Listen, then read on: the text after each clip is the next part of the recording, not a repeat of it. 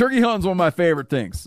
And one of the key tools I use for turkey hunting is the OnX Hunt Map. I use it incessantly when I'm hunting turkeys. Being able to find a new piece of public or gaining permission on private opens up opportunities for gobblers. OnX Hunt has a special offer for you this spring. Use the code MeatEater to receive 20% off your membership at onxmaps.com/hunt. You'll find more birds this season. I'm telling you, I rely on OnX Hunt when I'm hunting turkeys. It is an invaluable turkey hunting tool. There's nothing like snook hook sets at dawn or catching a tarpon in the moonlight. Find your next fishing trip made easy on fishingbooker.com and experience the magic of the Sunshine State or any other destination on your fishing bucket list. Book a blue water adventure in search of sailfish or go snapper fishing with the kids. With over 6,000 captains and trips to choose from, planning your next one just got a whole lot easier. Download the Fishing Booker app on the Google Play or App Store or visit them online at fishingbooker.com to book your trip today.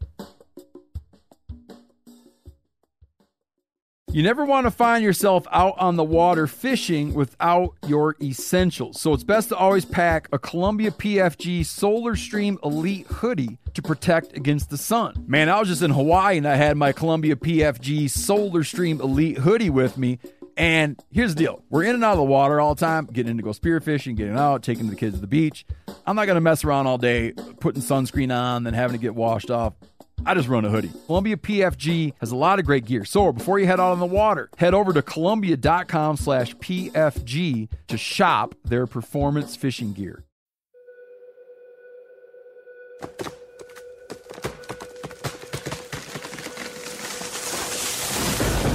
This is the Meat Eater podcast coming at you shirtless, severely bug bitten, and in my case, underwearless. We hunt the Meat Eater podcast. You can't predict anything. Presented by OnX Hunt, creators of the most comprehensive digital mapping system for hunters. Download the Hunt app from the iTunes or Google Play Store. Know where you stand with OnX.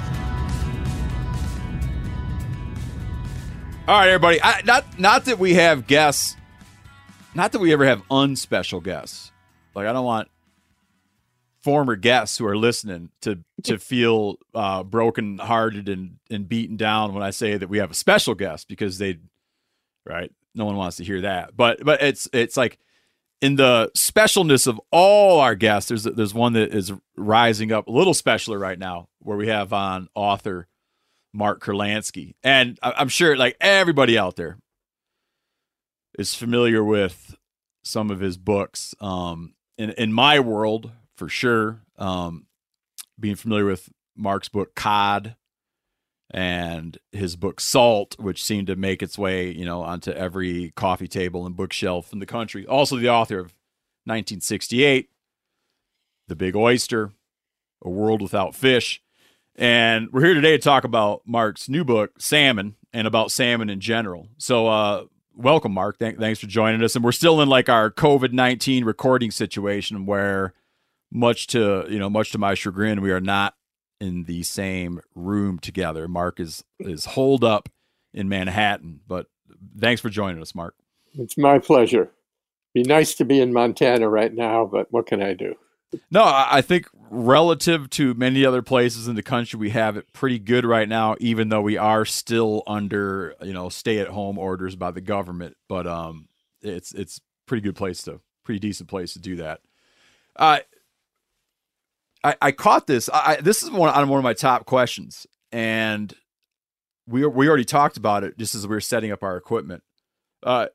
You're a fisherman. Explain your fishing life a little bit to people. Well, I've always been a fisherman. For a small time when I was young, I was a commercial fisherman. Oh, I did. Oh, really? Okay. Yeah, well, I'm from New England. Uh-huh.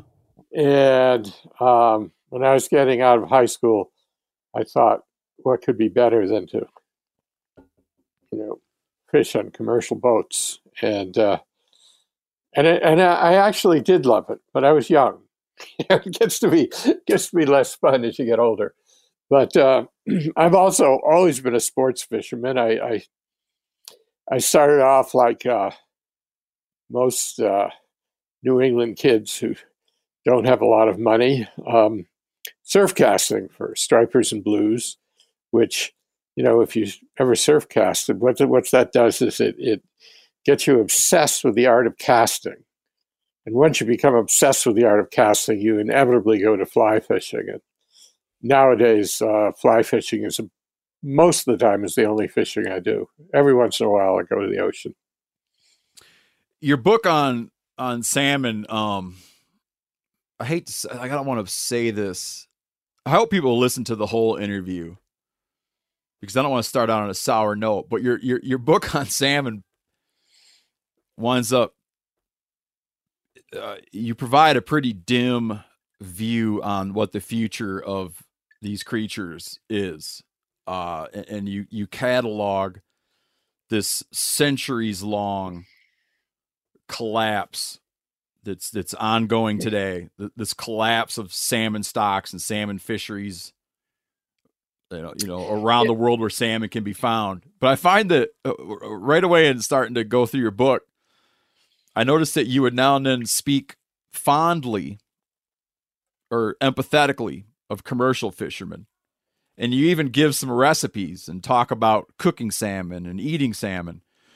And I got to wondering if you were writing a book about the collapse of the elephant, somehow it seems that you would not put elephant recipes in that book. Can you explain how those things can coexist? Yeah, because there isn't a sustainable elephant hunting system. Yeah. There is for salmon.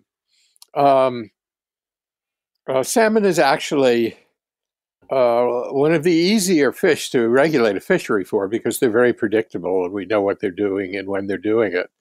And really all you have to do is count the number of fish that go up a river to spawn, which you can do from a tower or from an airplane. I mean, you can just see them. And when enough fish have spawned, then you tell the fisherman, okay, for a certain number of hours now you can fish. And this works quite well in the few places where there's still a healthy salmon runs. But, the reason I decided to do this book was because in 1997, I came out with my book on cod. And this was as the northern stock in the Grand Banks was collapsing. And people were really, for the first time, seriously thinking about the problems of overfishing and regulating commercial fisheries. I mean, the general public was. Fishermen. I mean, when I was on commercial boats in the 1960s, it was all fishermen talked about. But now, by the end of the 1990s, people were thinking about it, and that's what my book was about. And since then, I've been monitoring fisheries and what's going on. And it's become clear to me that overfishing and regulating fisheries is a minor problem. It's one of the smaller problems. In fact, if you could find a fishery where that was the only problem, it would be wonderful. It would be so relatively easy to fix. But the problems are far more complex than that. And I thought that salmon was the perfect way to make that point because being an anadromous fish living both in fresh water and in the ocean, it gets hit by everything that we do wrong. So the problem is not that we're eating fish or fishing them commercially. The fact is there's places like most of the areas of Atlantic salmon, there is no commercial fishery anymore. And the fish are still becoming rarer and rarer. So, I mean, what's going on? There's deforestation, there's building dams, there's pollution, there's bad farming practices, there's urban sprawl, and there's climate change and climate change and climate change. Huge problem. And so basically, if you want to save the salmon, all you really have to do is save the earth, and then it'll be saved. Yeah, in the intro at the end of the book has a prologue that starts out with a couple, biographies or more like character portraits of a couple different commercial salmon fishermen. And then you end the prologue by remarking how, there still is. It's remarkable that we still have a commercial fishery for salmon. And you say that this isn't a book about overfishing, and it's like a very feels like a very important point you want to make. But you go into like what it would take to save salmon, and you list some things that seem so impossible that it left me wondering if we had some wiggle room in there, because the things that we would need to do, frankly, are very, very hard to picture us pulling that together. And so it left me wondering, is there a plan B that we can be open to? And maybe we can return to that, or you can tackle that one now, or we can get to it as our conversation moves on. Well, look, if we could all pull together because we're being attacked by a pandemic and close down the economy and start from zero and rebuild, then we could do that because of climate change also. Climate change is a far greater threat than a pandemic. In fact, a pandemic is just one of the threats of climate change. I sometimes wonder why we have failed to get that message across, that we really have to do drastic things. But when I look at the whole history of salmon, and, going back to ancient times, and there were a lot of talks about blocking rivers. Blocking rivers is one of the huge issues. And even in the Middle Ages, there were ordinances against blocking rivers. And the Magna Carta specifies that the King of England cannot block a salmon river. And the problem of overnetting and damming were huge problems. But in the 19th century, along came the Industrial Revolution. And I mean, if you look at Britain, I mean, they built all of these mills, which they powered by dams that blocked rivers. And then the mills dumped their pollution into the rivers. And soon the rivers of Britain were completely dead. And then in New England, people, many of British origin, did the exact same thing. And then, it was largely New Englanders who went out west and got this great idea of how to build this Pacific Northwest by blocking the rivers and having hydroelectric dams and producing more energy than anybody else had to build this economic powerhouse. So I was researching all of this, and I was thinking, why isn't anybody learning anything? And then I realized, because they're not trying to learn anything. They regarded these things that they did as tremendous successes. They did make Britain the greatest industrial power in the world. They did make New England the greatest industrial force in North America. And they did take the Pacific Northwest, which had very little economic activity, and build a huge economy based on electricity from hydroelectric dams. These are great successes that are destroying the planet. And so what's really happening here is that we need to rethink our whole idea of economic development.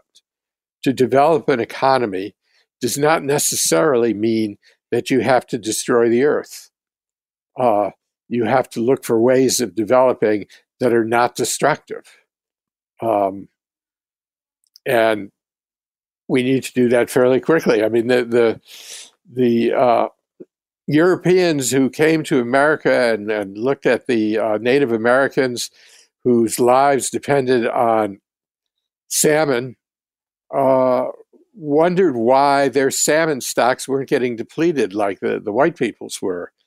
And they came up with a couple of ideas that they didn't have enough fishing skills to overfish, and that they only used this for sustainability for food. They didn't use it for commerce, and this was completely wrong. They had economies. They had built villages. They traded between them. Salmon was an important commodity of trade, and they were brilliant salmon fishermen. If you read the journals of Lewis and Clark and Mackenzie and any of the early explorers, if they wanted salmon, they had to find an Indian, because the Indians were the ones who knew how to catch them. So with such a flourishing salmon industry, why didn't they destroy the salmon stocks like we did? Because the founding principle of developing their economy was that you can't destroy the habitat. You have to maintain the river. You have to treat the river respectfully. You have to treat the salmon respectfully. And I submit that we need to change our thinking. I know you make that. Well, I want to return to that in a minute, because I actually have a question about that coming up down the list here. But first, I want to lay a little more groundwork for people, and touch on something you already touched on, where I want to connect two thoughts of yours. One about that the survival of salmon is absolutely tied to the survival of the planet. And also, can you touch more on anadromy? Like, explain to people what that means, why that makes the fish special, and why it makes them all that much more vulnerable. And you talk too in your book about the cost that anadromy entails, like why it's a risky life strategy. Yeah, I say in the book that the purpose of the book was not to say, that this is an incredible animal and it'd be really sad if we lost it. However, it is an incredible animal and it would be really sad if we lost it. I think salmon is one of the most remarkable animals in the animal kingdom. A fish that can jump 11 feet in the air. I mean, think about that. That would be like a human being jumping 50 feet. It can accelerate as fast as an automobile. They born in rivers, and they get to the size of herring, and they go out to sea, and they eat so much, they hunt so much, that they increase their size by about 95%. They're thousands of miles away now. And at a certain point, it's like a bell goes off. Time to spawn, time to reproduce the species. And they find the river in which they were born, which is now thousands of miles away. And not only that, but in that river, they find the exact spot in the river where they were born. And hey, Mark, I want to just interject. Can you speak just a little sidebar about how, like, all the different ideas of how they think that salmon are able to do that? Yeah, they're not absolutely certain how they find the river. There is a lot of theories. They're pretty sure that once they get in the river, they find the right spot through smell. And they can identify that it's the right river by the smell. But they can't smell the river from thousands of miles at sea. So how do they get there? Some theorize that they use stellar or solar navigation. Some think that they're able to lock into electromagnetic fields. They seem to have some magnetic materials along the stripe in the center of their body, the lateral stripe there. And it's not completely certain. They're still trying to figure it out. But it's an ability that all salmon have. And occasionally a salmon won't go back to the river of its birth. It'll spawn somewhere else. And this is a good thing, because they find new rivers, and they develop new rivers. At the moment, they're developing some rivers on the north slope of Alaska that are no longer iced over because of climate change. One of the remarkable features of salmon is that they completely adapt to the river they come from, so that their DNA is completely focused on that particular river, which is why hatcheries, if they try to do eggs from a different river, it won't do well in that river, because it's a specific subspecies. And if you look at two salmon of the same species in two different rivers, they would look the same, but the DNA is actually more different than yours and mine.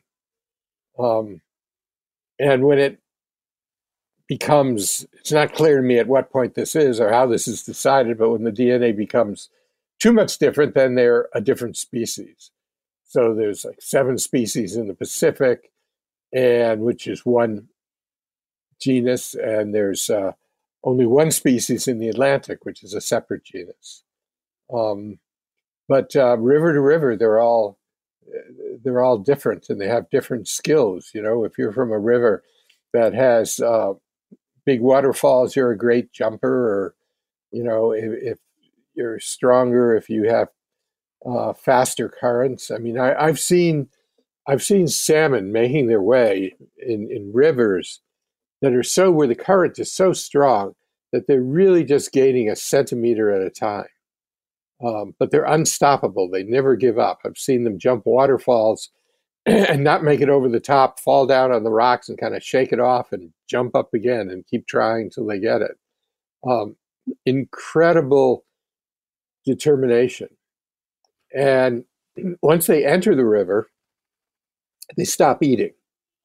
And this is nature solving a problem, because you know, a salmon eats so much at sea that if it goes back in a river and continues eating like that, the river will be destroyed. They'll eat out the whole river. They'll eat out the baby salmon. They'll eat out everything there is to eat.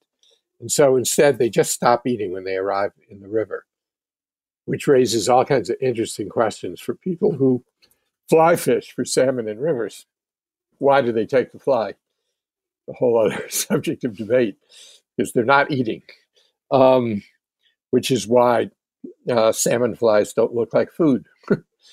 You know, like if you're fishing for a trout, you use a fly that looks like something that they eat. But you can do all sorts of weird, crazy things for salmon flies because they're not looking for food. They completely change their bodies. They change from a silver skin. They develop a spawning look, the males. They become bright red and get humps on their backs and hook noses and all sorts of weird things, become this very strange looking animal.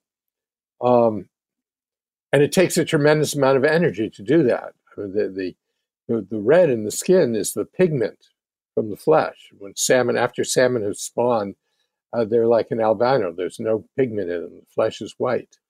So they use everything they've got to get there, and their last energy is spawning, and then they've done what they had to do and they roll over and die. It's like the story was written by a Greek tragedian. You know, when talk about how salmon aren't all created equal, you make this interesting point where, you know, looking at them, if you're just like a passive observer, a casual observer, you look at salmon from 2 different river systems and think like, oh, you know, it's a sockeye or it's a king. What the hell's the difference? But you point out how Bristol Bay, I think you're talking about fairly recent market trends, where you're talking about commercial fishermen in Bristol Bay. They'll sell their sockeye salmon for about $1 a pound, and they'll sell their king salmon for about 50 cents a pound. Copper River, the sockeyes, so same species of fish, but a sockeye that's going to head up the Copper River might go for $2.50 a pound, as opposed to $1 a pound in Bristol Bay. And that a king salmon headed up the Copper might fetch around $2.50 a pound, as opposed to 50 cents a pound in Bristol Bay. And you point out that at those rates, it's plausible to catch a king salmon that is worth to that fisherman about $200. How do you begin to explain, how do you explain those price discrepancies?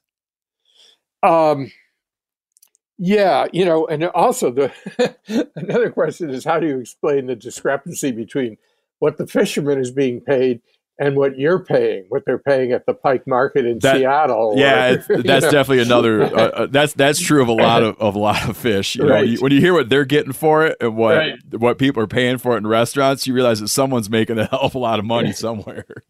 Right, but the reason why I chose these 2 particular fisheries to go out on I mean, I can't help myself. I just any excuse to go out in a commercial fishery, I go. But the one that I did in Bristol Bay was they were set netters. They were gill netters in both cases, but the set netters is a very low investment kind of fishery. And they go out in these aluminum skiffs, and they haul in the fish. They don't take good care of them. The guy I went with, Ollie Olson, he was a Montana sheep shearer. I don't know. You've probably seen these guys at work. It's a tough job in itself. And he discovered that in the off season there was money to be made in Bristol Bay.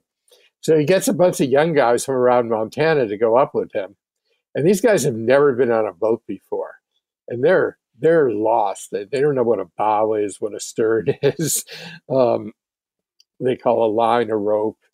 But they earn a few $1,000s, which, they earn enough money for a down payment and a simple home in Montana, which they could never do with what they were doing in Montana. But they go out, and you go out for like 15 hours. The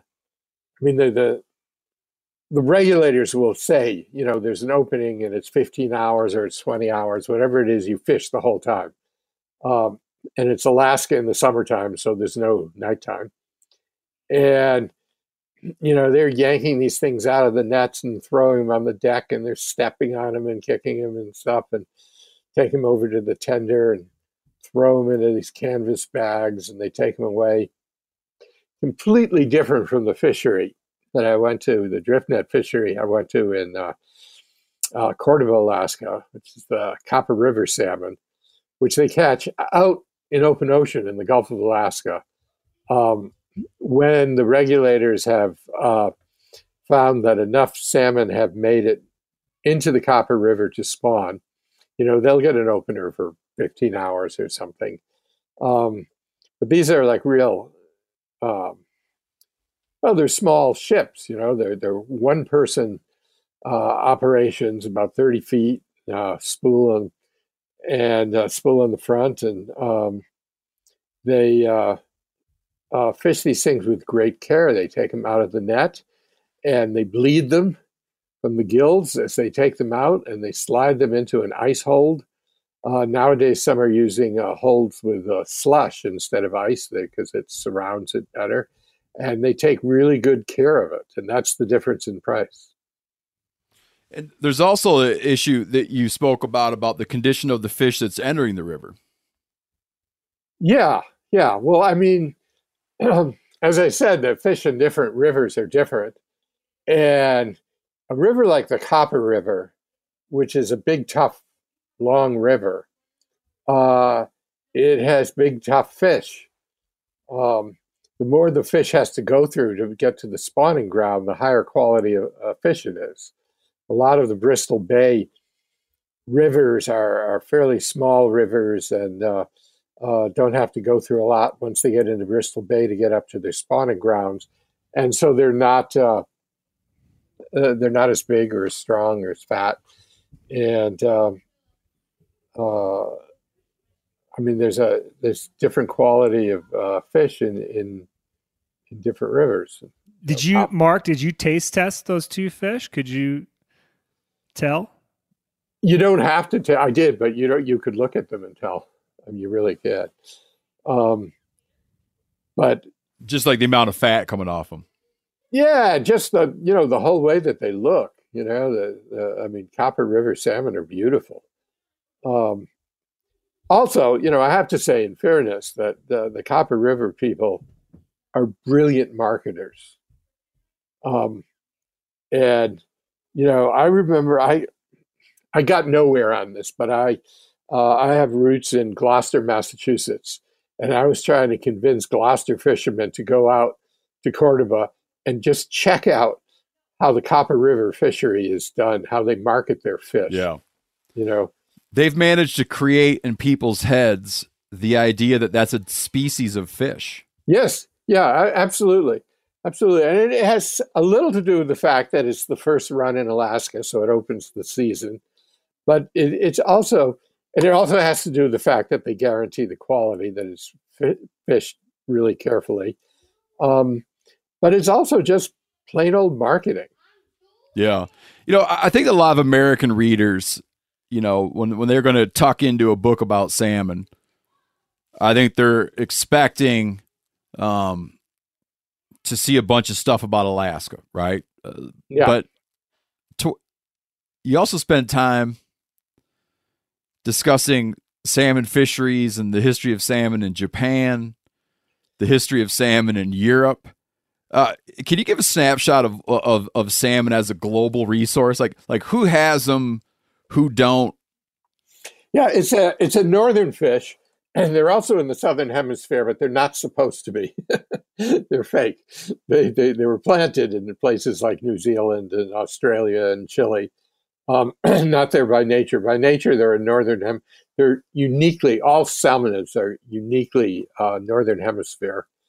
A salmon cannot live in water that is over 68 degrees. It can't live in it. It can't reproduce in it.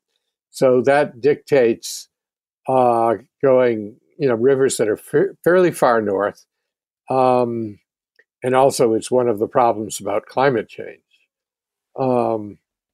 The Pacific salmon are from California to Alaska and in northern Japan, Hokkaido, and in Pacific Russia, the Kamchatka Peninsula. The Kamchatka Peninsula and Alaska are the two healthiest salmon runs in the world. And the reason for that, what do these two places have in common? They have hardly any people, short growing seasons, so there's almost no agriculture. So those rivers are just undisturbed and wild. That's interesting. There's a thing we've talked about, or an observation I've had about wildlife conservation, that if you go back in American history a bit, you see that we had wilderness and wild things sort of in spite of our best efforts to get rid of it. Like it took us a while to conquer it all, right? Like we sort of had the appetite and intention to go get it all. We just hadn't gotten around to it. And eventually we got around to it. And now we have oftentimes the wild things that we have and the wildlife that we have is now because we've made a very conscious decision to have it. Yeah, and we understand that it's costly to have it, but we insist on having it and we make sacrifices to have it. Is Russia, you hear about the salmon and the brown bears in Russia and Siberia. Are they still in the phase of they just have it because they haven't gotten around to killing it off yet? Or are they sacrificing for it? No, and there is serious commercial fishing going on in the Kamchatka and other parts of Russia. And also the area is very rich in oil. And so far they've stayed away from the Kamchatka, but there are some areas near there that were very good salmon places, but have been damaged by oil and mineral exploration. It's just it's a remote. It's like, why don't we all move to Alaska? I don't know. We don't. That's what saves Alaska. I think they like it that way. Right. How are the runs in Japan? Are there good salmon runs in Japan? There are some good in the north, mainly in Hokkaido, which is the northernmost island. Like you can walk out and stand on the bank and look out, and there's a bunch of salmon spawning. There in cities, you can see the salmon spawning in rivers. They're and they have a unique species called masu, or sometimes in English called cherry salmon, because it runs around the time of cherry blossom season. Oh, what's it most closely related to of our Pacific salmon? Oh, I don't know. It's maybe like a sockeye or something. I don't know. It's a very It's a very good eating salmon, and kind of a unique species. It shows up a little bit in other places in Asia, a little bit in the Kamchatka, and a little bit in Korea, but it's mainly a Japanese species. There's a lot of problems in the Japanese salmon fishery. Like something like 95% of the wild salmon in Japan have some hatchery DNA in them. Oh, really? Oh, that's not good. Yeah. When you were mapping your book out and trying to think of what areas to write about and what salmon to pay attention to, I'm asking this as just a person that grew up as a kid in the Great Lakes. What were your considerations around talking about your reluctancies or ambitions to talk about the make-believe salmon? Like, we have several species of salmon in the Great Lakes that were moved there. Do you feel that it's irrelevant to the convetion? Does it inform? I do feel that it's irrelevant. It doesn't speak to the preservation of wild runs. It's like farm salmon. I mean, there's a lot of things you can say pro and con about farm salmon, but one thing that's clear is it has nothing to do with whether wild salmon will survive. I mean, it's I got you. It's a completely different thing. Well, except that it does have something to do with wild salmon surviving, because it could possibly make them not survive. Correct? The farm. The farm. Yeah. Yeah. Okay. We're getting into that now or later. Let's wait a second. Let's wait. Because what I didn't talk about. I do have that question here.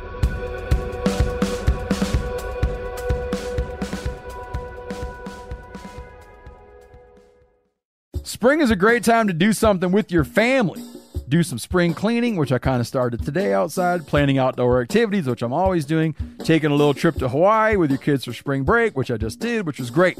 You know what else you can do for your family this spring? You can shop for life insurance with Policy Genius. Make that part of your financial planning for the year. I've said it before 1,000 times. I'll say it again. When my wife and I, when we started having kids, we got serious about life insurance. And man, I felt so much better after we did. With Policy Genius, you can find life insurance policies that start at just $292 per year for $1 million of coverage. Some options offer same-day approval and avoid unnecessary medical exams. Even if you already have a life insurance policy through work, it may not offer enough protection for your family's needs, and it may not follow you if you leave your job. So save time and money and provide your family with a financial safety net using Policy Genius. Head to policygenius.com or click the link in the description to get your free life insurance quotes and see how much you could save. That's policygenius.com. Looking for the perfect gift to celebrate the moms in your life? Aura frames are beautiful Wi-Fi connected digital picture frames that allow you to share and display unlimited photos. These things are super cool as a gift, especially if you got mom, aunt, grandma, whoever, and you want to keep them up to speed on what the family's up to, okay? It's easy to upload and share photos via the Aura app. And if you're giving an Aura as a gift, you can even personalize the frame with pre-loaded photos and memories. Named the best digital picture frame by Wirecutter and selected as one of Oprah's favorite things, Aura frames are guaranteed to bring joy to moms of all ages. You can share photos to the frame instantly from anywhere, meaning you share videos, photos from any device, and they will instantly appear on the frame, wherever it is in the world. There's no memory card required. Right now, Aura has a great deal for Mother's Day. Listeners can save on the perfect gift by visiting auraframes.com to get $30 off plus free shipping on their best-selling frame. That's AURAframes.com. Use code MeatEater at checkout to save. Terms and conditions apply. I want to tell you about an American-made success story and Black Buffalo's award-winning nicotine pouches. Black Buffalo was built by dippers with decades of smokeless tobacco use. Black Buffalo is all about the history and tradition of dip, but they understand the convenience and discretion modern-day consumers are looking for. Black Buffalo's nicotine pouches give you the versatility to consume discreetly, but keep the ritual with flavors dippers love. mint, straight, and wintergreen, all proudly made right here in the USA. Tell them, Chili.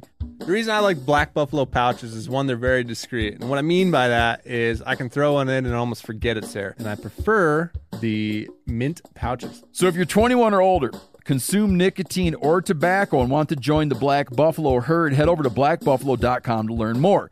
You can order nicotine pouches online. They ship directly to most states, or check out their store locator to purchase pouches at thousands of retail locations around the country. Black Buffalo Tobacco Alternative. Bold flavor, full pouches. Warning, this product contains nicotine. Nicotine is an addictive chemical. Black Buffalo products are intended for adults age 21 and older who are consumers of nicotine or tobacco.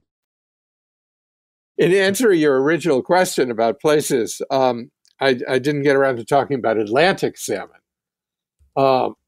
which is New England and maritime Canada and Newfoundland and Iceland and Britain and Ireland and Norway and part of Russia. Used to be a lot more, It used to be Poland and France and Spain. That's what I couldn't believe, that Spain used to have salmon. Yeah, northern Spain, Galicia, and Franco, who I absolutely loathe because I'm showing my age, but I actually covered Franco as a reporter, and he was a monster. He's a dedicated fly fisherman. Oh, he was? Yeah. This is. I had no idea. This is a good way of disproving the claim, that fly fishermen are all softies. Good people. Really good people. Fly fishermen. Franco was a fly fisherman, and the way he ran Spain, he could do whatever he wanted, and so he tried to preserve northern rivers, which is where the salmon were, because he wanted to fish in them. Well, to be honest, that's a lot of that's a strong conservation incentive for a lot of people. Yes, and I don't discount it. Right. Well, it is it's what's made a lot of fishermen and hunters environmentalists. Which good, that works. Yeah, I'll take it. I'll take it. Right. But the thing that struck me with Atlantic salmon, a few things struck me. First of all, Atlantic salmon, if you've never fished for it, is really something else, something spectacular. It's just this furious wild animal on your line there, leaping and charging from one side of the river to the other, and just an unbelievable fish. And so, sports fishing for wild salmon has always been extremely popular, and really at the roots of fly fishing. But New England has almost no salmon. I was born and raised in Hartford by the Connecticut River. The Connecticut River used to be one of the great salmon rivers of North America, and nobody mentioned that when I was growing up. I had no idea. Salmon was never talked about. Salmon was never eaten, in New England. Now you get it, but, it used to be if you went into a fish market in New England or a famous seafood restaurant or something, there was no salmon because salmon wasn't a local fish. But salmon was a local fish in the 18th and 17th century. And the only place where it's left now is in Maine. They're trying to bring back the Penobscot River. They tried to bring back the Connecticut River and failed. And what's been happening in New England, which I have also found in Ireland and Scotland and Norway and all the Atlantic salmon places, there's almost no commercial fishing anymore. And yet the stock keeps declining. And they tell me they're all going to sea and just not many are coming back, and fewer returns every year. And the reason for this is climate change. The reason is carbon dioxide, which it turns out loves water. So about a third of the carbon dioxide that's produced on land ends up in the ocean. And it impacts on the hydrogen content of the ocean. And that impacts on the ability of certain small animals to grow, like zooplankton and capelin, little fish that salmon and cod feed on. And so they're smaller. So there's less to eat. So the Atlantic Ocean is having less and less carrying capacity. It's losing its ability to feed the animals that live in the ocean. That is the scariest thing I've ever learned. I mean, my God, if the ocean can no longer provide enough food for fish, we're sunk. And that's climate change. Can you sketch for people a little bit? Well, let me approach this a different way. If you're doing a book about the demise of something, you have an obligation to show where it began and how things looked when it began, because you can't understand, like any movie about the fall of someone needs to show someone at their height, or else the whole story no sense of a fall. This whole story is kind of pointless. Right. And I think that, like, when you get into something like, like buffalo, there's all these stories that we're so familiar with of herds that took days to pass, and, clouds of them that look like shadows from clouds moving across the landscape, and on and on and on. How good was it with salmon? I mean, you could just pick a spot that you happen to take a shine to during your research, but is there a way to show people like how good it was somewhere? Well, yeah, in a lot of places. I mean, in the Columbia River, in Northern California, in New England, in all over Europe. I mean, all over Europe, the Rhine River. Salmon were so prevalent that you just saw them. People in Paris in the 16th century could see salmon leaping in the Seine. That's how they got their name. Is Roman soldiers marching through France would see these fish that were always leaping out of the water, and that's what salmo means, is leaper. Huh. So they were a common sight in rivers. To what extent did indigenous peoples rely on salmon in North America? Like who were the salmon cultures? Well, the cultures of New England and maritime Canada and Alaska and British Columbia, Idaho and Washington and Oregon and Northern California. These were all cultures that were centered on salmon. And you can still see what that means if you visit indigenous people in Alaska in the summertime when they're at their summer camp, putting up their food supply for the rest of the year. Catching salmon and smoking it, and, having a supply for the year. I mean, to a Native American, I'm not sure what seems dumber. The idea of fly fishing in general, which they don't think much of, or worse than that, catch and release. Yeah. Now I'm not knocking catch and release. I think it's a good idea. But to a Native American, if you're going to release it, why catch it? No, it's a good argument. Yeah. Right. Why mess with it? Right. Why taunt it?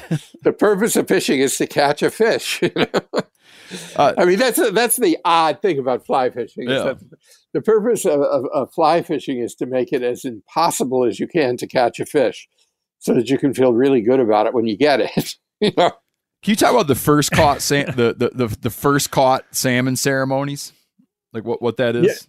Yeah, and it's an interesting thing that almost practically every salmon culture. I mean, in Pacific Russia and the original indigenous people in Japan and all the indigenous North Americans, all these people had a ceremony for the first salmon of the season that was caught.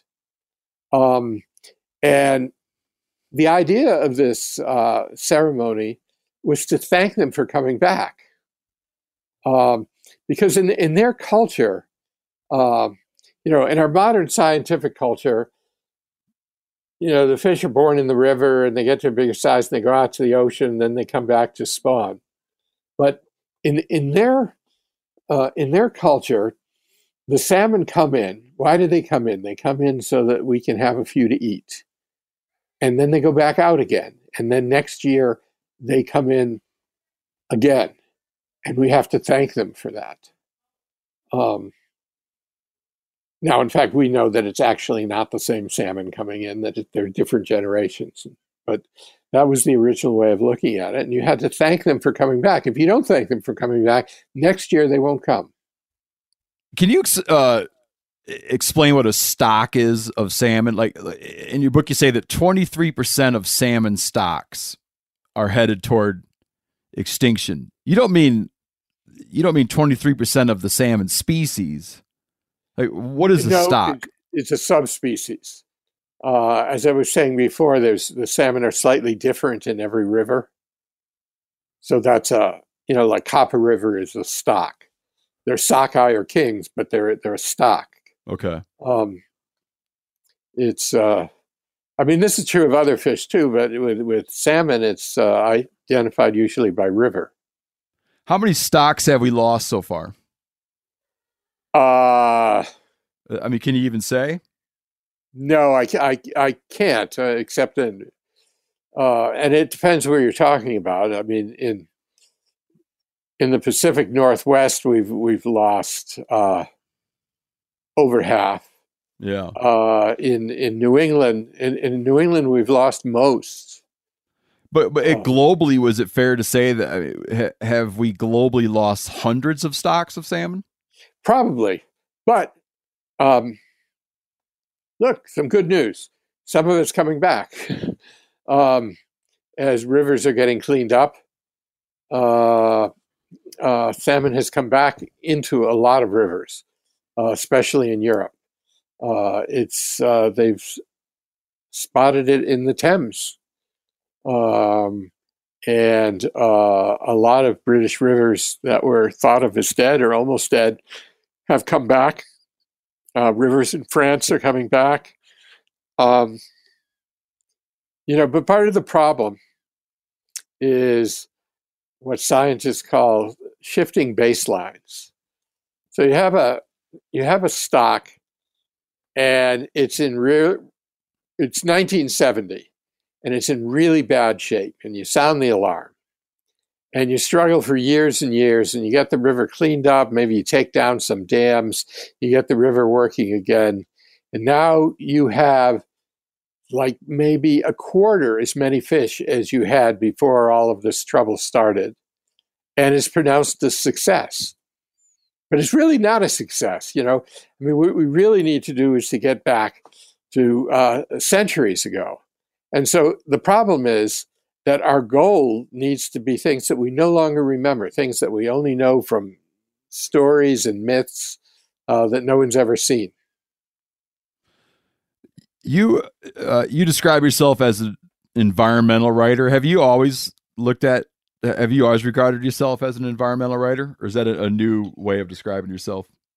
Well, I do a lot of things. But I have always, from time to time, done environmental writing, starting when I was a newspaper reporter and I covered nuclear energy issues, opposition to nuclear energy. And I've always covered environmental issues from time to time. Somebody, an interview once, and somebody said, you think that the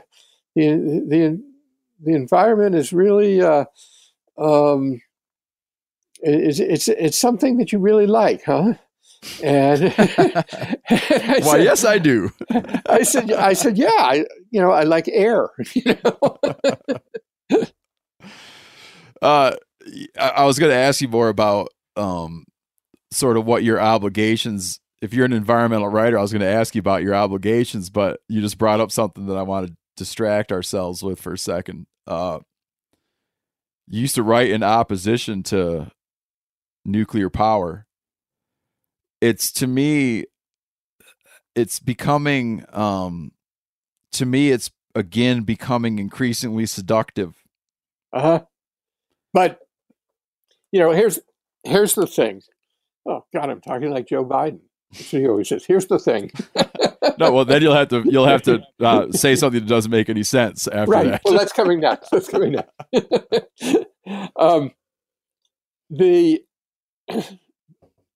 The hydroelectric industry, dams, their whole argument is, well, this is better than fossil fuel or nuclear energy, and I think that's a false argument.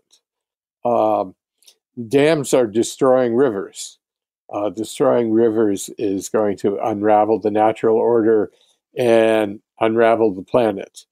So it's not an option either. So why do we pretend, that you can't produce energy without being destructive? I mean, there are alternative energies, and they're becoming bigger and bigger, more successful. I think. Have you ever visited a big wind farm? You think that, I mean, come on. It's horrible. Oh, you mean that they're not a nice thing? No. No, they're horrible. They're horrible they're horrible for wildlife. Yeah. It's a massive development. I think you'd have to cover all of England with solar to power England, or 70% of the landscape, or some staggering statistic. I can't remember what it is. Yeah, I mean, you do a combination of these things. And, the lesson there with wind power is that you try not to do large installations. That's good. You keep the scale down. Yeah, we'll have to have you on again because I want someone to convince me that, or I kind of want someone to convince me that nuclear doesn't need to be revisited. But it's like I said, it's okay. To me, it's increasingly seductive. Listen, this is my whole attitude about environmentalism is that I think that environmentalists spend too much time talking about stopping things. Instead of fixing things. That's a good point. They get a reputation. So there are some real problems with nuclear energy. If you want to have nuclear energy, you have to solve those problems. It's just like same thing with fish farming. I don't say that there should not be farmed fish. I did say that at one point, actually, in my cod book, but I changed my mind on that. I've spent a lot of time talking to fish farmers. I do believe that they are sincerely interested in finding solutions to these problems. And you have to fix it because it's a worthwhile contribution if you fix it. I sometimes wonder, the Pebble Mine. You know about the Pebble Mine? I got a whole question coming up about that. I just had a conversation about that with the last 2 days with surprising individuals. But yes, well aware of Pebble Mine. Okay, so I've been opposing the Pebble Mine for years, but it occurs to me that we may have the wrong approach here. Maybe we shouldn't say you can't have this mine. Maybe we should say if you're going to have this mine, you have to do it in a way that you don't put Bristol Bay at risk. You have to fix your way of doing things. Well, they would just come and tell you that they already have and that there is no risk. Well, that's. Now you're talking about the problem of reality. Yeah, for sure. Yeah. But, and all the things that happen when you try to be reasonable. People who don't want to be reasonable. And fish farmers actually do want to be reasonable. But I think it's always worth a try. I think the guy I dedicate this book to, Ori Fignuson, is an Icelander. Who came from a commercial fishing family. And was a brilliant fundraiser. And he went around the world raising money for a fund. And then he would go to commercial salmon fishermen. And he didn't say, you're doing something terrible. You're destroying things. You got to stop. He said, how are you fishing? Let me see your nets. And he took a real interest in what they were doing because he was interested in commercial fishing. It was his background. And then he would talk to them. And then at some point he'd say, okay, how much money do you want to stop fishing? And it mostly worked. There were a few people who already never talked out of fishing, but it mostly worked. And this guy, I love this man. And he was, to me, he was a model for, he died while I was working on the book. He was a model of what an environmentalist should be. I would like to take, young environmentalists and introduce them to Ori and have them talk to them about, how you get things done. Because you don't always get things done by antagonizing everybody. And, CEO of Marine Harvest in Scotland, one of the big fish farming outfits, said to me, I talk to environmentalists and I hear them out. And I know he did, because I know a number of environmentalists that he's talked to. But he said, if I talk to somebody and they say fish farming has to be stopped, then I don't have anything to say to them. And, that's the problem. It's a real dialogue stopper. You're evil, you have to go. Yeah. Where does the dialogue go from there? The reason earlier, before I got off on asking you about nuclear energy, I was asking about self-identifying. By the way, for the record, I did not necessarily oppose nuclear energy. I wrote about people who oppose nuclear energy. Oh, okay. That's an important distinction. The reason I brought up being an environmental writer is I don't mean this, I'm not directing this at you, but if someone identifies first and foremost as an environmental writer, and then they write about a subject, like let's say, I don't know, they're writing about wild horses, or they're writing about predators, or they're writing about salmon, I'll often wonder, is the subject they've chosen to focus in on, is it a sort of proxy for something else that they're getting at? Or is the interest really on the thing they're focused on?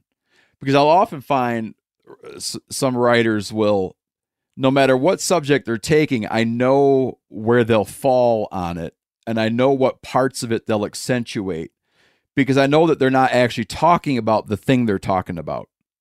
They're talking about another thing, and they're using the thing as a tool to raise a broader point. I usually do that.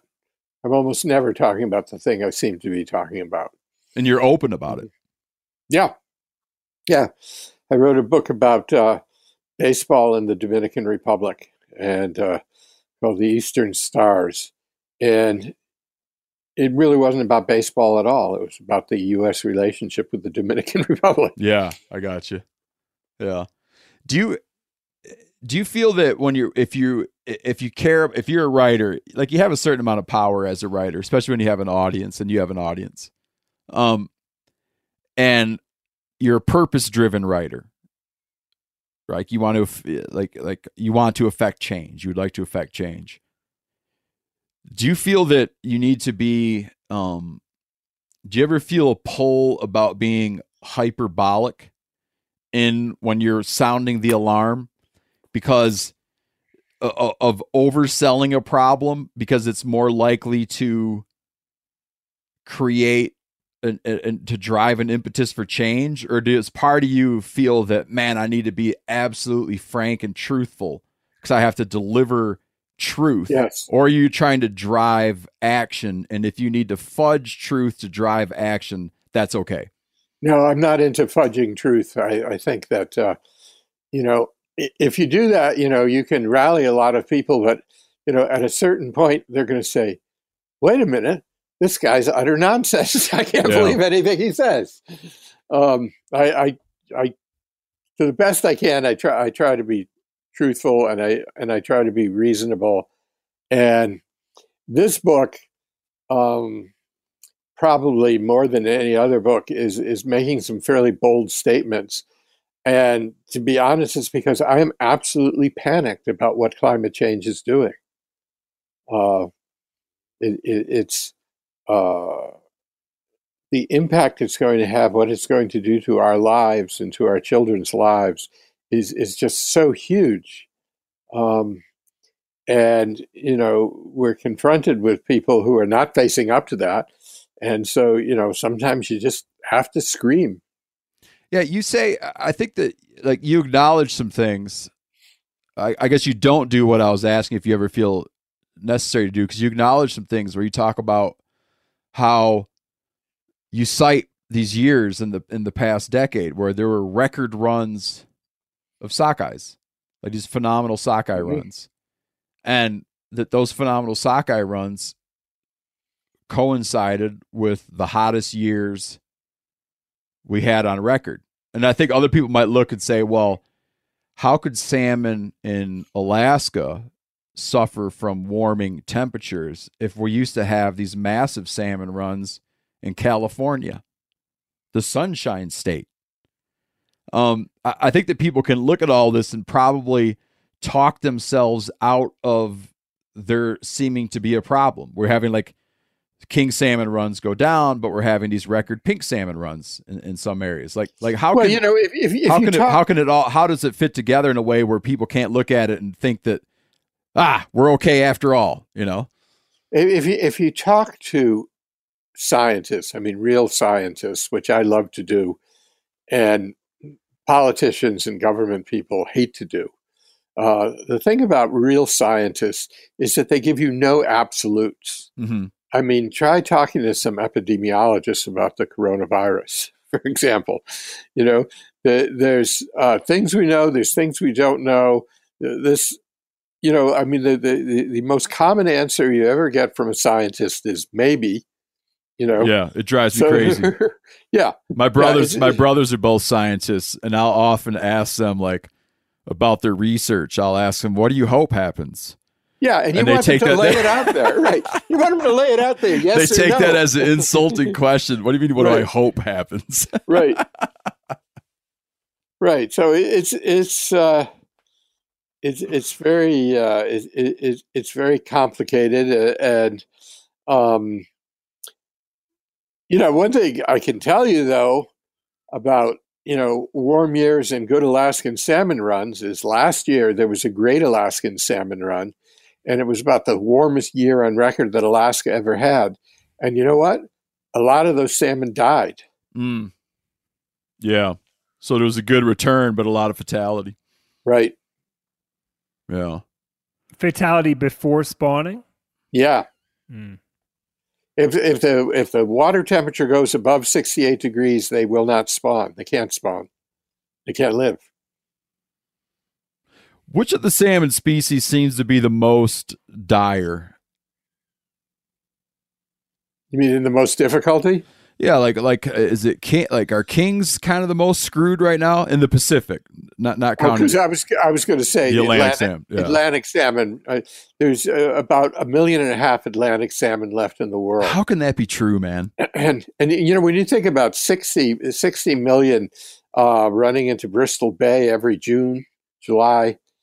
And 1.5 million total Atlantic salmon. There's more people.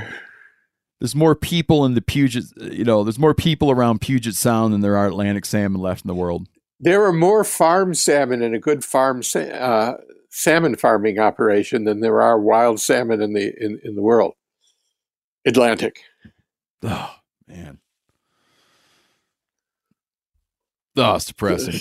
That part of it. So they're the ones that are really in the deepest trouble. As for other ones, it depends where you're talking about, but by and large, king are not doing well. Chinook. Is it well understood? I know there's probably there's as you mentioned, there's a litany of factors, but is it well understood? Where if someone was going to say, yeah, there's a dozen things, but here's the real killer. on king salmon? Like, here's the real problem with king salmon, or kind of the main problem. Like what is it? Well, it depends where you're talking about. I mean, in the Columbia River, it's dams. The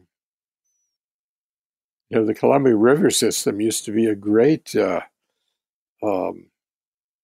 king habitat. Yeah. And most of it is blocked now, and in Northern California also.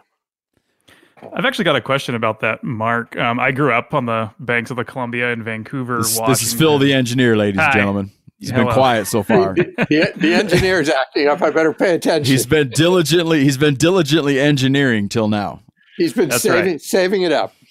I grew up on the Columbia River, and we took multiple field trips growing up to Bonneville Dam. I didn't learn anything about hydroelectric power, but one thing they were always super excited to show us was the fish ladders. And they've got big windows you can look through at the ladders, and they were always trying to convince us, like, everything's fine. Look at all these salmon are doing great. So fish ladders, what's the deal? I'm guessing they're not very effective based on what you're saying here. Well, some fish ladders are better than others. Some don't work at all, and some work pretty well. It also depends on the dam. Getting over the Bonneville, is that the one you said you were on? Yeah. Yeah, it's pretty tough getting over that one. Okay. These gravity dams, in the Pacific Northwest, which are, these are the largest hunks of concrete in the world. And it's pretty tough getting over them. Some of them work to a certain degree. Some of them are getting better. Some of them don't have them. A lot of dams don't have any ladders at all. And then, nature has a kind of a nasty way of adapting to our inventions. So most fish ladders, you'll find lots of marine mammals hanging out there, because that's a good place to get fish to eat. And they're just, they're just being set up for the slaughter there. Yeah. It surprised me in your book. It surprised me how you left how you seem to leave the door open a little bit to doing some control on marine mammals, lethal control on marine mammals. Yeah, look, the thing is that now that we've thoroughly screwed up the natural order, we're trying to make it work again. Yeah, for sure. We have to. And it turns out it's really complicated, that everything has unintended consequences, and it's just very hard to figure these things. As someone who has been, I write about this in my book. I know what it's like to be fishing for salmon commercially and watch, in one case it was like 4 seals just eat our entire net. So, you have to find a balance, but in the balance, everybody loses a little and wins a little. I did some writing about wolves, the reintroduction of wolves. Mm-hmm. Mainly in Idaho that I did it. And I have a lot of friends who are sheep ranchers. And, so they hate these wolves, and they're furious about this. But what I say to them shortly before they take away my drink and ask me to leave is, they're supposed to be there. If you want to raise sheep in Idaho, you have to accept the fact that there is going to be a certain amount of predation. What happened in this country, you see it most in the West, but it was all over the country, is that they just had this idea, let's identify the predators and kill them, and then we'll be fine. And they did this at the bequest of the ranchers and the farmers, and they killed everything that was a predator, and it completely destroyed the balance of nature. In a lot of cases in the West, the idea is, can't we just be the predator? So, you get rid of everything that preys on ungulates, and then, hunters can go out and they can shoot deer and elk to their heart's content. But actually, those herds are supposed to be controlled by wolves and bears and mountain lions. It's the way the thing is supposed to work. And, certain types of, like willows, can't survive if there's too many elk, and then the birds that live in the willows can't survive. So, nature is a very complicated thing, and you have to do it very, very carefully. I think that in some cases you can make arguments for some killing of marine mammals. These arguments have to be made pretty carefully, though.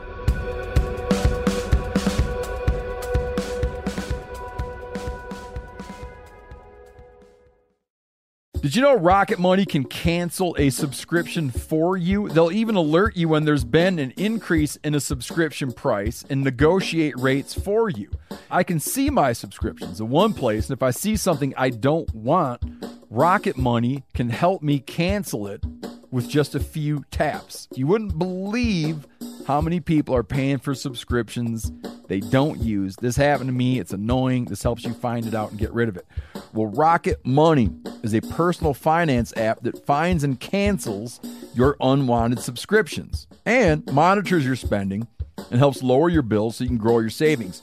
Rocket Money has over 5 million users and has saved a total of $500 million in canceled subscriptions, saving members up to $740 a year when using all of the app's features. Stop wasting money on things you don't use. Cancel your unwanted subscriptions by going to rocketmoney.com/meateater. That's rocketmoney.com/meateater. rocketmoney.com/meateater. Looking for the perfect gift to celebrate the moms in your life? Aura frames are beautiful Wi-Fi connected digital picture frames that allow you to share and display unlimited photos. These things are super cool as a gift, especially if you got mom, aunt, grandma, whoever, and you want to keep them up to speed on what the family's up to, okay? It's easy to upload and share photos via the Aura app. And if you're giving an Aura as a gift, you can even personalize the frame with pre-loaded photos and memories. Named the best digital picture frame by Wirecutter and selected as one of Oprah's favorite things, Aura frames are guaranteed to bring joy to moms of all ages. You can share photos to the frame instantly from anywhere, meaning you share videos, photos from any device, and they will instantly appear on the frame, wherever it is in the world. There's no memory card required. Right now, Aura has a great deal for Mother's Day. Listeners can save on the perfect gift by visiting auraframes.com to get $30 off plus free shipping on their best-selling frame. That's auraframes.com. Use code MeatEater at checkout to save. Terms and conditions apply. I want to tell you about an American-made success story and Black Buffalo's award-winning nicotine pouches. Black Buffalo was built by dippers with decades of smokeless tobacco use. Black Buffalo is all about the history and tradition of dip, but they understand the convenience and discretion modern-day consumers are looking for. Black Buffalo's nicotine pouches give you the versatility to consume discreetly, but keep the ritual with flavors dippers love. Mint, straight, and wintergreen, all proudly made right here in the USA. Tell them, Chili. The reason I like Black Buffalo pouches is, one, they're very discreet. And what I mean by that is I can throw one in and almost forget it's there. And I prefer the mint pouches. So if you're 21 or older, consume nicotine or tobacco, and want to join the Black Buffalo herd, head over to blackbuffalo.com to learn more. You can order nicotine pouches online. They ship directly to most states, or check out their store locator to purchase pouches at thousands of retail locations around the country.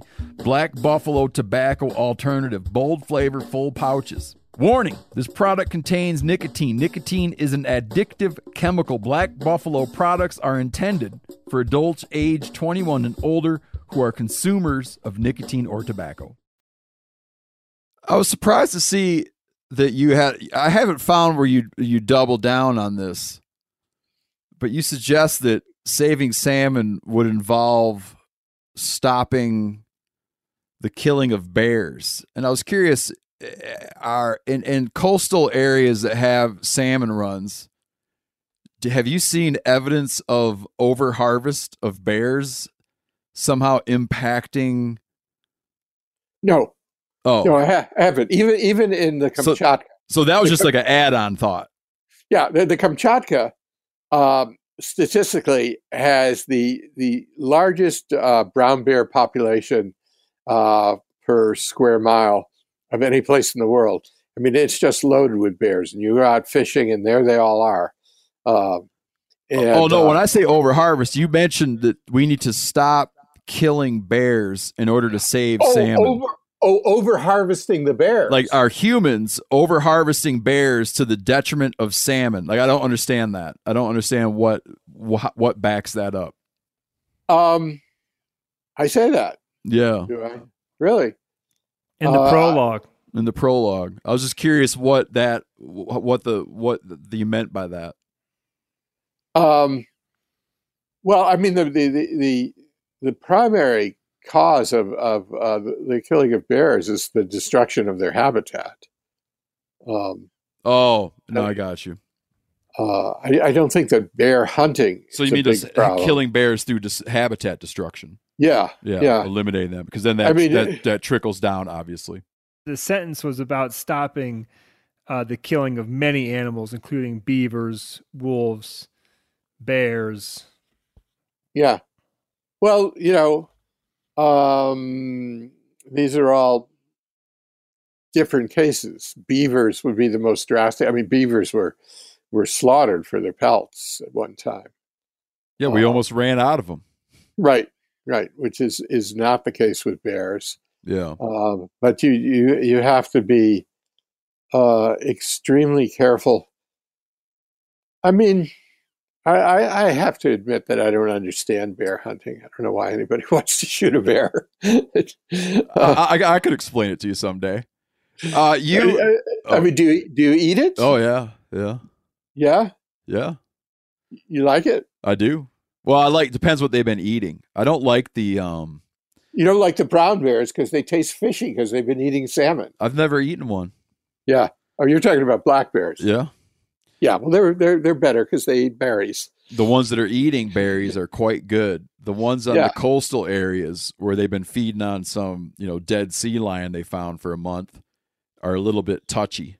So I much prefer to go find the ones up in the higher elevations. But we don't need to. I don't want to spend too much time on that. But this whole thing about beavers and bears and wolves I was really talking about a historic thing.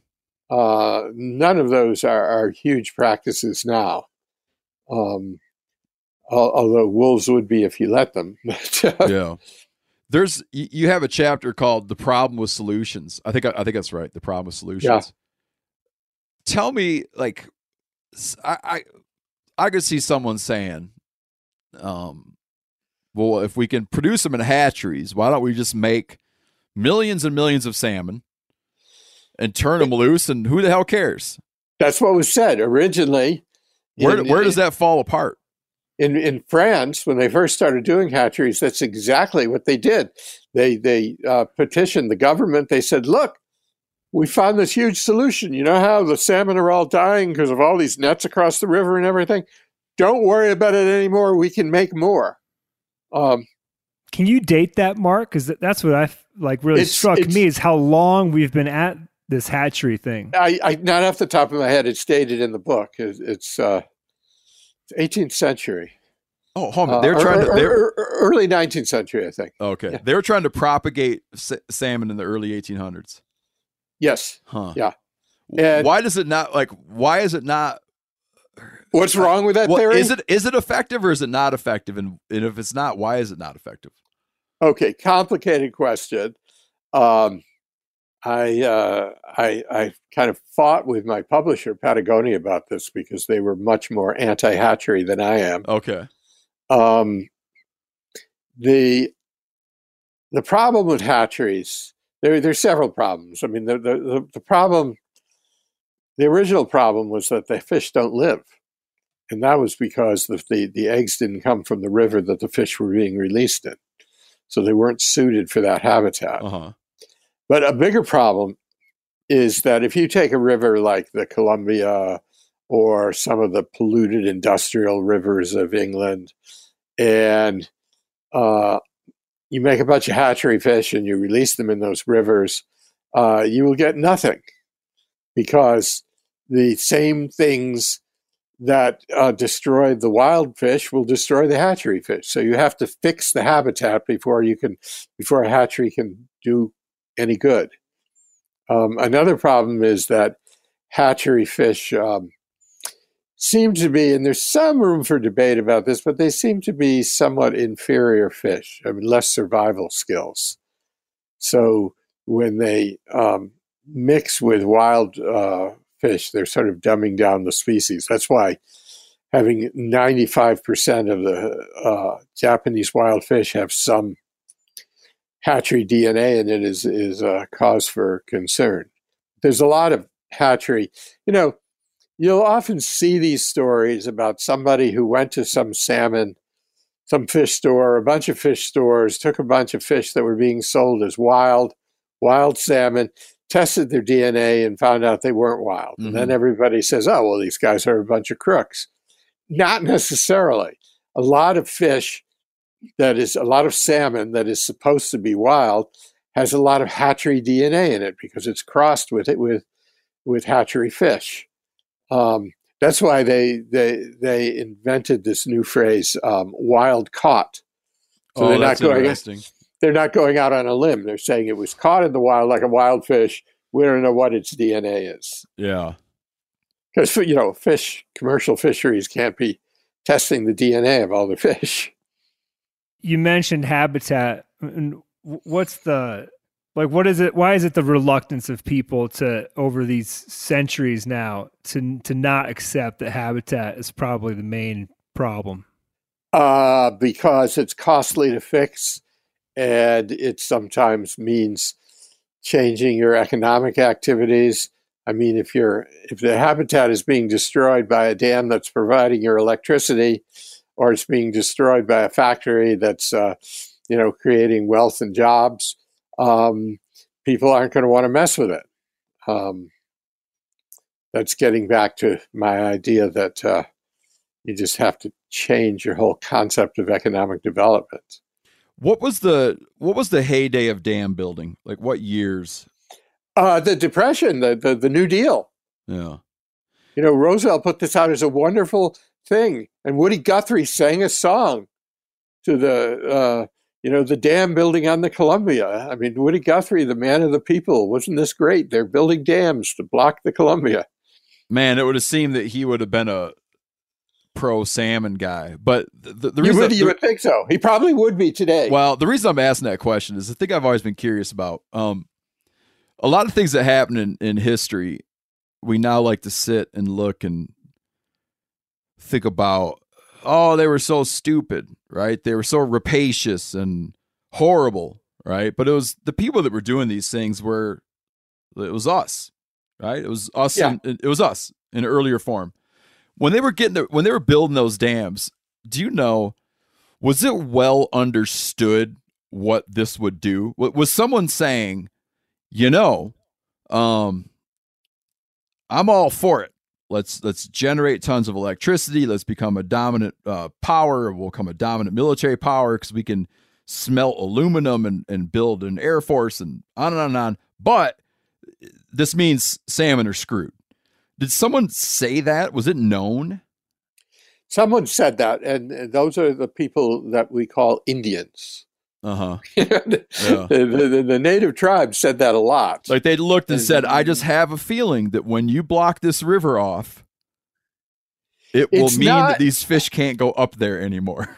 This is not, high-tech science to realize that if you have a fish that has to run the river and you block the river, you're going to destroy the fish run. Yeah, but what was the conversation? Well, it's going back to what I was saying before.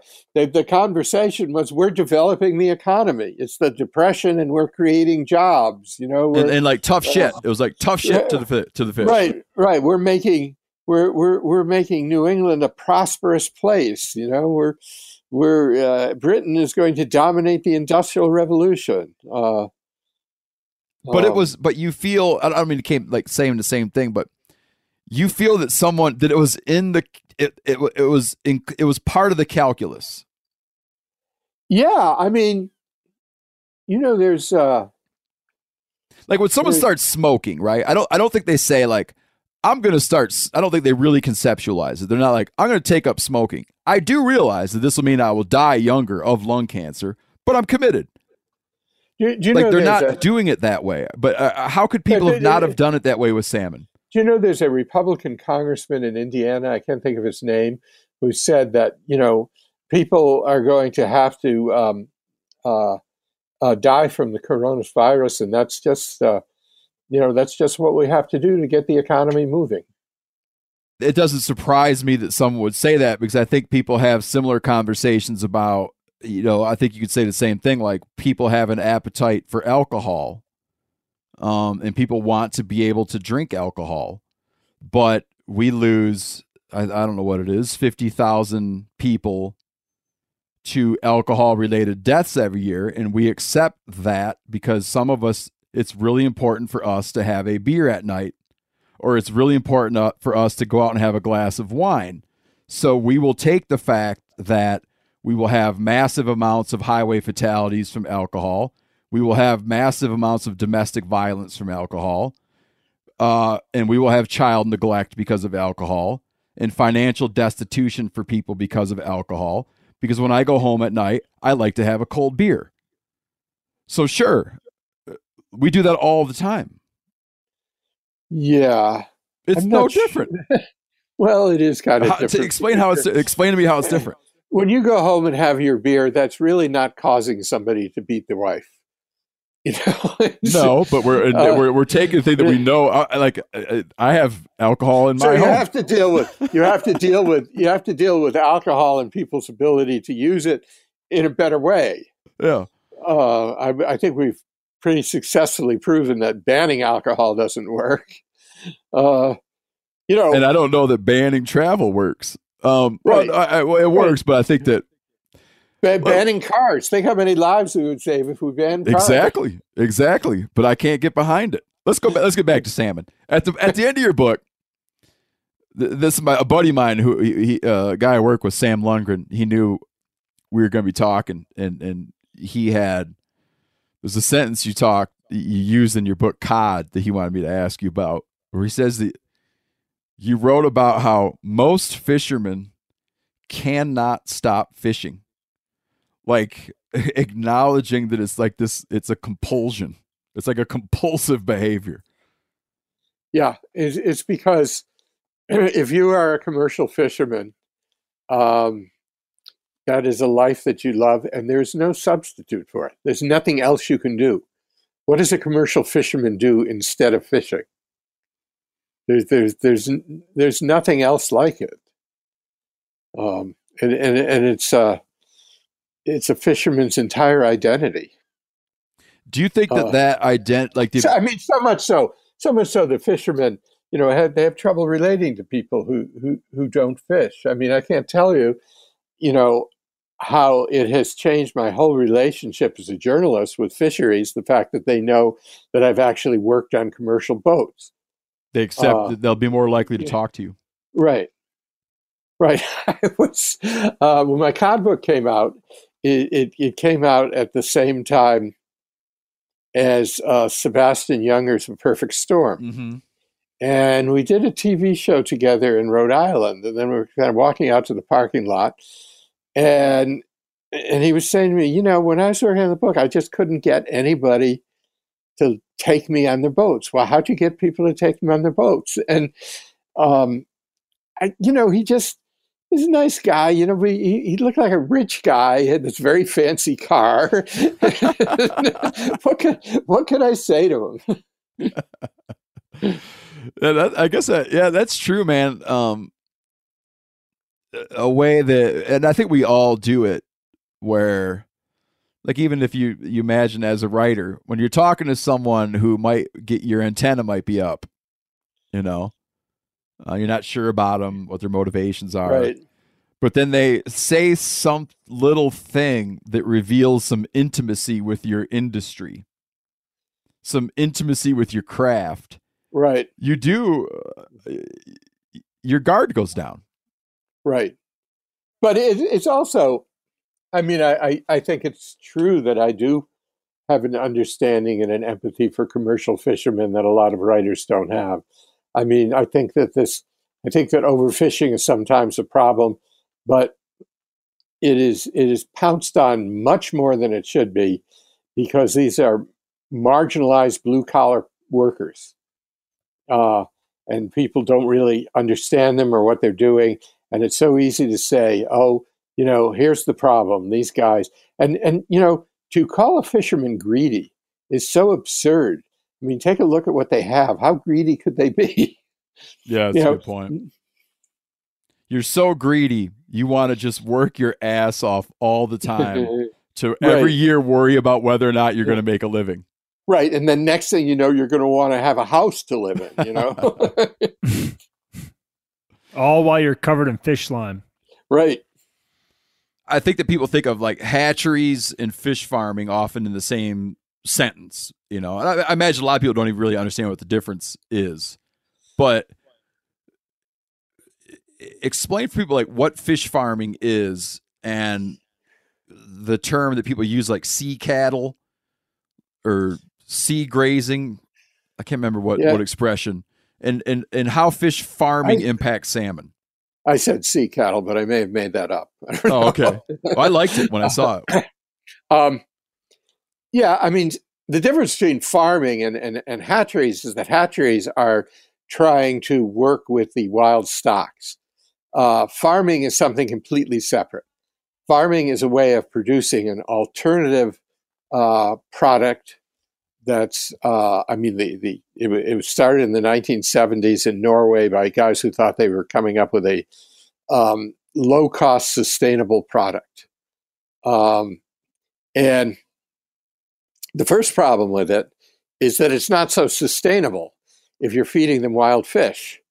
So, they take factory trawlers, the worst kind of fishing. They scoop up all the stuff, grind it up into meal to feed the salmon in the farm. Then when you eat a farm salmon, you're killing more wild fish than if you just ate a wild fish. Fish farmers have been trying to deal with that. They've lowered the percentage of fish in the food. It's down to about 50%. And there's all kinds of really kind of high-tech experiments, soldier fly, and all sorts of ways of trying to get other protein to do this differently.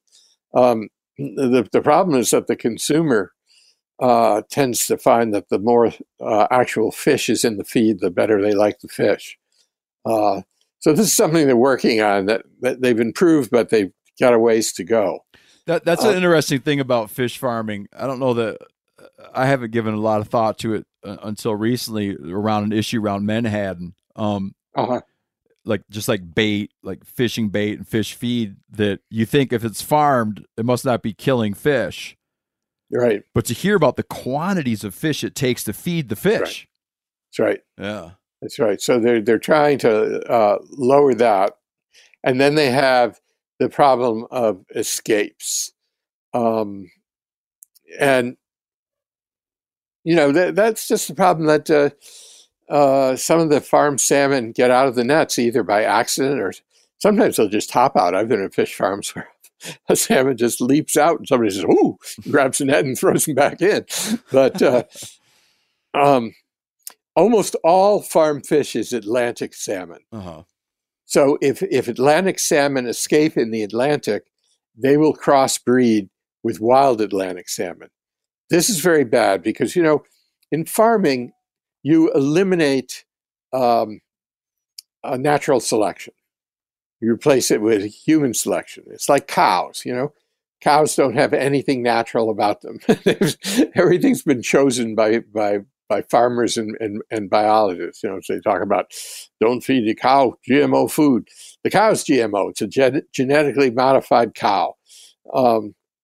And same thing with salmon. So, they have chosen their genes. They have bred these salmon. For one thing, one thing only, to grow very quickly, so that it just, less expense raising them to market size. They have no skills. They have no, they can't find the river of their birth. They have no river of their birth, but couldn't if they did. They have, no, none of all these extraordinary abilities that wild salmon has. They are just a fast growing moron. Mm-hmm. So now they're getting out and they're breeding. Well, so how does the breeding happen if they can't find a river? Well, they can find a river. It's just not the river of their birth. They'll just go up a river, and if there's a female there, if it's a male and there's a female there digging a red, they'll deposit their milk on it. Or if it's a female, will dig a red, and a wild male will, salmon, if they see a nest, they go for it. So they still do have the urge to run up a river at some point. Yeah. But it's just any river. And so this is going to dumb down wild Atlantic salmon. Now in the Pacific, most of the farm salmon are also Atlantic, and it's a hard rule of biology that different genera don't crossbreed. So an Atlantic salmon and a Pacific salmon are two separate genera, so they won't breed. So it's not really as big a risk as people get very excited when there's escapes of farm salmon in the Pacific, but most of the time they just disappear, because what's going to happen? They're not going to crossbreed with the wild. All they can do is set up their own Atlantic salmon, but since they're all dumb fish, they're not going to compete with the wild populations, and they'll probably die out. But it's a huge problem in the Atlantic. And then there's the problem of sea lice. Sea lice is a crustacean that attacks salmon, and these lice are traveling all over the ocean. They'll find a salmon or two. But then when you have this fish farm with 1 million salmon in one cage, it's like leaving honey out for the bears. All the lice will just gravitate to the farm. And they won't limit themselves to the farm, of course. If there's any wild salmon there, they'll attack them also, so that there's a huge sea lice problem. And fish farmers are trying to deal with this. They found certain species of fish that eat sea lice, and they've used them. But they use so many of them that they started overfishing them. They started to disappear. So what do? They're fish farmers. They start farming these other species to eat lice. No kidding, really? Yeah. The fish they're using to eat lice off salmon are a fish that they were going out and catching?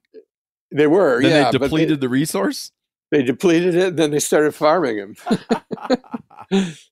But they don't seem to be able to come up with enough of them to handle the lice. Oh, man. There's just like some stuff. There's just never an end to it, man. Right. So there's a lot of problems. And a lot of people like this idea of moving the fish farms inland in enclosed spaces, so that there's no escaping and no sea lice can get into them.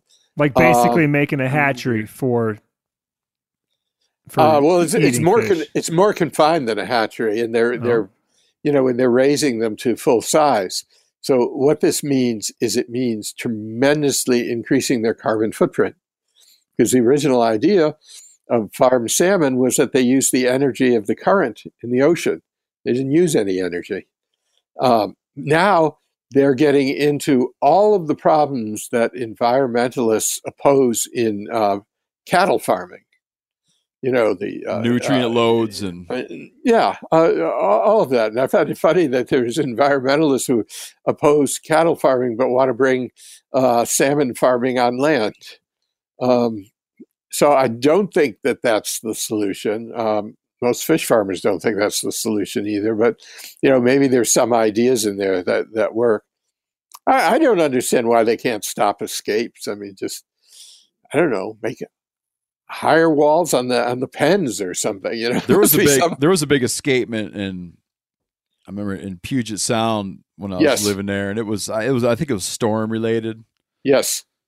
a massive one. And and they people got- tried to get all the fishermen fired up to go catch them, and people were catching them like crazy.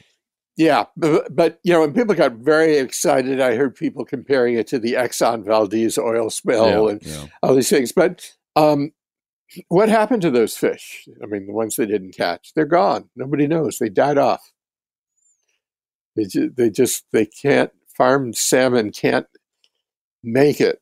The only way they can make it is to reproduce with wild salmon, which they can't do in the Pacific. When you were finishing your book, when was the pub date? What's the pub date of your book? It was March of this year. So it just came out. So you finished it probably a year ago. Maybe more. Yeah, I don't remember.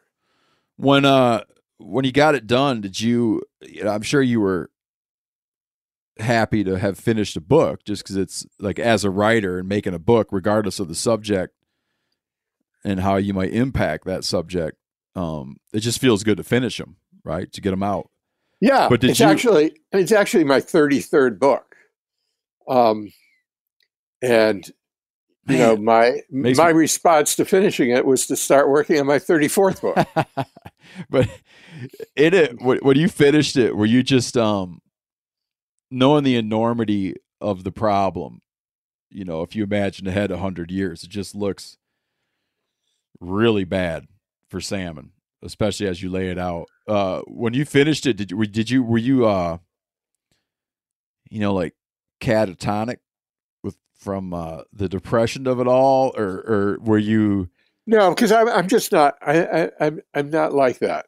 I just I can't believe that we're just going to sit around and let the earth perish. I think that we will get together and do things to fix these things, and that's why I write a book like this, to promote this happening. And I think it can happen. And I have a daughter who's 19 in college, and those kids are fantastic. They're so aware of environmental problems and so pissed off at how we've handled things and determined to do it better. And there's hope for the world, and there are programs that are taking down dams, and there's a tremendous number of rivers whose pollution has been cleaned up. And we aren't without hope. We just can't sit around and say, "Oh, I'm sure it'll be fine." We have to make it happen. Yeah, the things that we've restored, we restored at great cost. Well, that's one of the problems, is that tearing down dams, it turns out, is incredibly expensive. Yeah, and it comes with its own risks.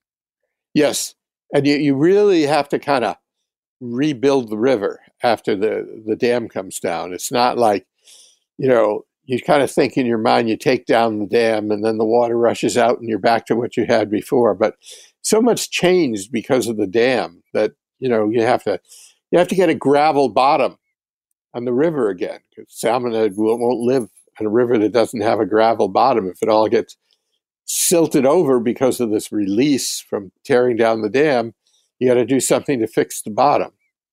I used to live in a community, and I'd lived there for quite a while there was a statewide and also very local, dialogue around removing a dam in town. And some of the people most adamantly opposed to removing the dam were the fishermen, because there had been a lot of mining upstream on this river, and there was a lot of heavy metal and toxic sediment that had built up behind that dam, where the dam was kind of an extinct dam. It was just the whole reservoir had filled in with toxic sediment. And there was a bitter pill of the dam should come down, but we need to know that you're going to stir this stuff up, and a lot of this shit's going to get sent downriver. Well, that's going back to what I was saying about hatcheries. The first thing you have to do is restore the habitat of the river, or it all does no good. I mean, you take down the dam, and then the the salmon are going to swim upstream and spawn in the toxic area? No, I mean that's not going to happen either.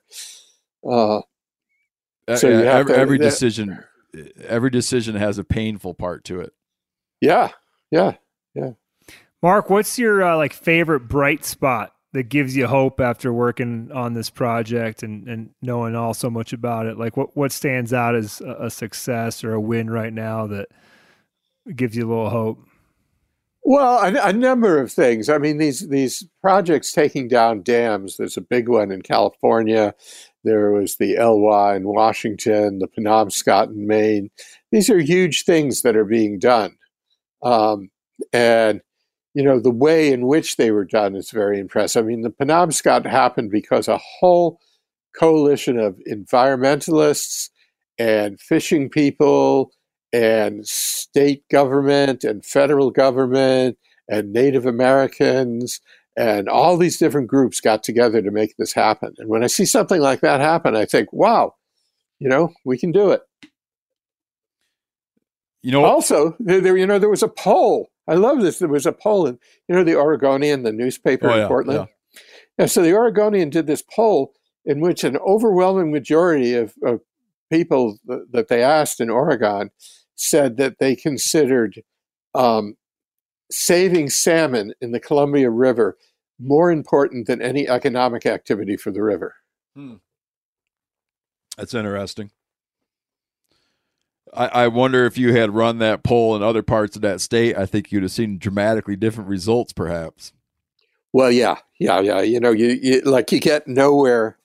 You get nowhere in Idaho because they've built their whole economy on being a seaport for grain, which was made possible by dams. Yeah. And so many people are economically hitched to that system that, it's basically what it comes down to is them and some fly fishermen, I don't want people to think they can skip reading the book because of this conversation. So I need to point out to people that we have not covered the saber-tooth salmon. Yes. But don't cover it. An extinct bygone fish called the saber-tooth salmon. And I'm not telling you if it's coming to your neighborhood or not. hit people with another thing or two that another titillating item or two that they'll encounter in your book when they go read the thing for real. I mean the whole saga of the Connecticut River, which I guess I'm partial to because I was born on it, but one of the greatest salmon rivers in North America, and they've spent billions trying to make it come back, and they cannot. They can get the fish in the river, they can get them to spawn, and they can get the young to go out to sea, but then they don't return. And yet, every once in a while, somebody will be in some little tributary and find a salmon. Really? Yeah. Just wandering around. He's like, where is everybody? Right. Oh, it's dismal. I mentioned earlier going up in the Great Lakes, and we had our kind of make-believe salmon there, but you would now and then catch one up in a farmer's drainage ditch. And when you kind of looked at a map, you'd realize the number of wrong turns that fish had made. It just kept getting worse and worse. Well, it's like, biology got off there because they weren't supposed to be there in the first place. Oh, you can hardly blame him. He's like, dude, right. I'm a stranger around here, man. I don't know what's going on. Right. Yeah. Well, you can get a lot of recipes from the book, and you can get a lot of Native American recipes from Alaska that will absolutely horrify you. Yeah, but also on that is it's exhaustive, not exhausting, but exhaustive in that just like how Native Americans caught fish, how they the mechanics of it, so many, what they did with it. I mean, it's a really there's a lot there. It's well worth the read. We kind of focused here in this conversation on an element of the book, and it's a big element, and it's the driving force of what's there, but everything is very richly contextualized, and every part of this is poked and prodded and explained, and it's not a book that's just meant to deliver this awful news to you, but it's meant to paint this really like lush, elaborate portrait of a beautiful collection of animals. And so I would urge people to go out and check out the book. Again, Salmon by Mark Kurlansky, made available by Patagonia Books, that's not been your publisher in the past. So no, you can, because since we're all buying things online these days, you can get it from Patagonia, or you can get it, you can get it from Amazon, but you can get it from your local bookstore too. People don't realize that most independent bookstores have their own online service that's pretty efficient, and you can go online, pick the bookstore you like, and they'll order it and ship it to you. All right, Mark, thanks for coming on. We'll plan one in the future when your next book comes out. Okay. I don't want to tell people what your next book is. I don't want to blow it for you. But when that comes out, we'll. Okay, there's a lot we can talk about in that we'd one. We'd like to have you back on. Thank you very much. Okay. Thanks, Mark. Great talking to you guys.